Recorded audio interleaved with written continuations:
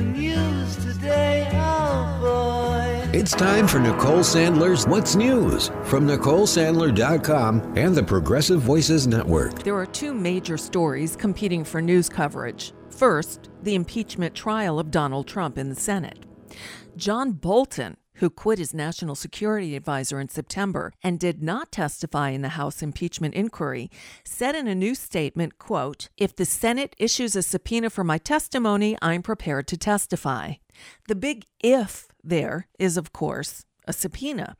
Senate Majority Leader Mitch McConnell seems to have the support of his entire caucus in saying they'll use the Clinton rules for impeachment, which require just 51 votes for testimony. The Democrats need 4 Republicans to cross over. We'll see. Meanwhile, tensions continue to rise after Donald Trump ordered the assassination of General Qasem Soleimani, a man regarded as the second in command in Iran. CNN reported Tuesday morning that U.S. military forces are on the lookout for possible drone attacks in retaliation at any time. What we are learning is it was a tense overnight for the United States military in the Middle East. They had intelligence that they believe pointed to the possibility of an imminent threat of an attack by Iranian drones in several places across the region where U.S. troops are located. We are told that those locations included Iraq, where obviously there are about 5,000 U.S. troops, Kuwait, Saudi Arabia, the United Arab Emirates, and Jordan. The intelligence showed that Iran was planning, perhaps, you never know unless and until it happens, to launch drone attacks. Iranian drones now equipped with precise missiles that have been used in other attacks, especially last year against Saudi oil facilities. They are devastating.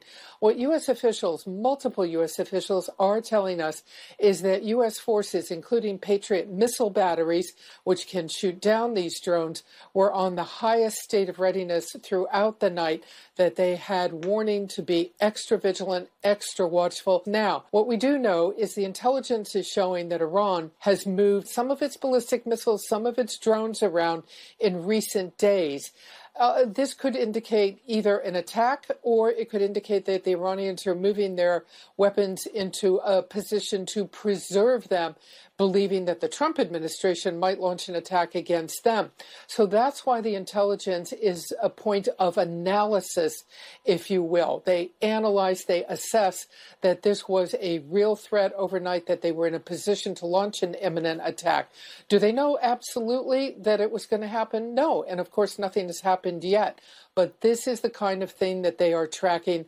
It led to very tense overnight hours. A stampede broke out Tuesday during a funeral procession for Iranian General Qasem Soleimani, killing at least 35 people. Another 48 were injured.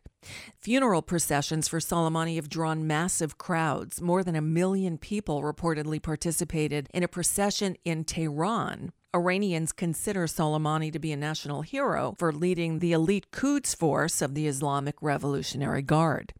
The Trump administration has said that Trump approved the airstrike that killed Soleimani because the general was plotting imminent attacks against Americans, though they have so far not offered any proof.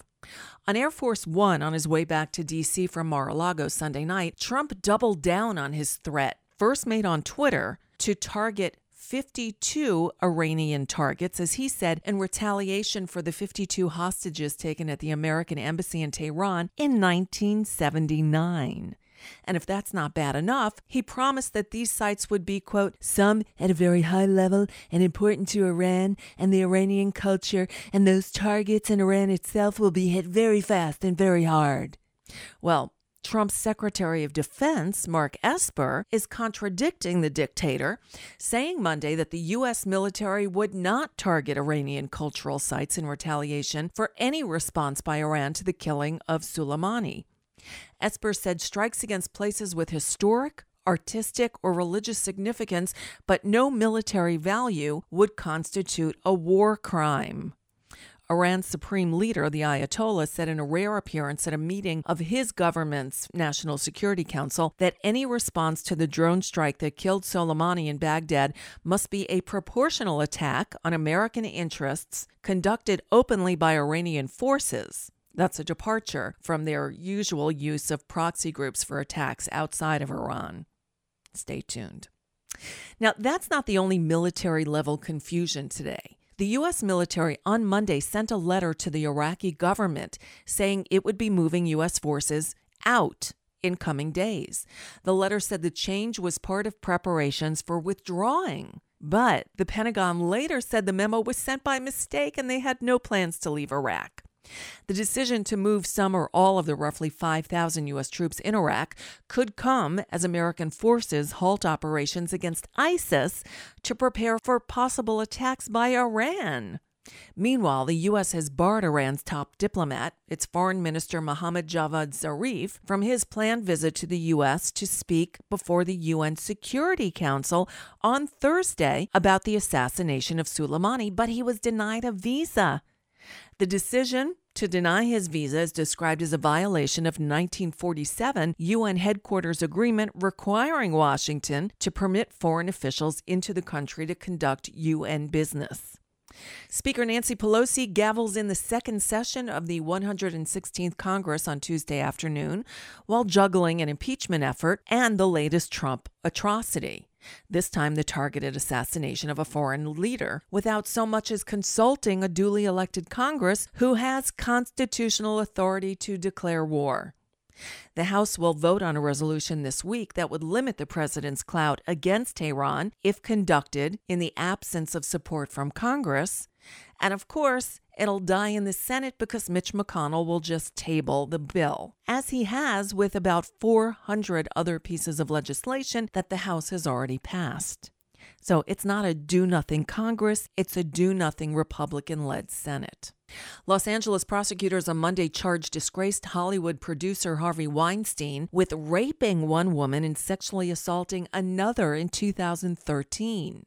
Los Angeles District Attorney Jackie Lacey in a statement said, quote, "We believe the evidence will show that the defendant used his power and influence to gain access to his victims and then commit violent crimes against them."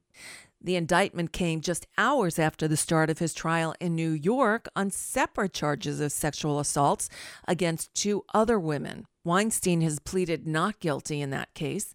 He could be sentenced to life in prison if he's found guilty of the most serious charges in that trial, predatory sexual assault. And finally, Puerto Rico is in our thoughts again as it's dealing with a devastating series of earthquakes. A 5.8 quake hit off the coast on Monday, causing massive damage, even taking down an iconic natural arch that was a big tourist draw on Puerto Rico's southern coast.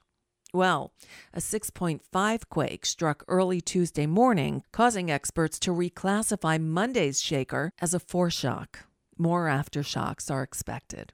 I got good news. And that's just a bit of what's news for now. I'm Nicole Sandler. If you appreciate these reports and the Nicole Sandler Show, I hope you'll consider making a contribution.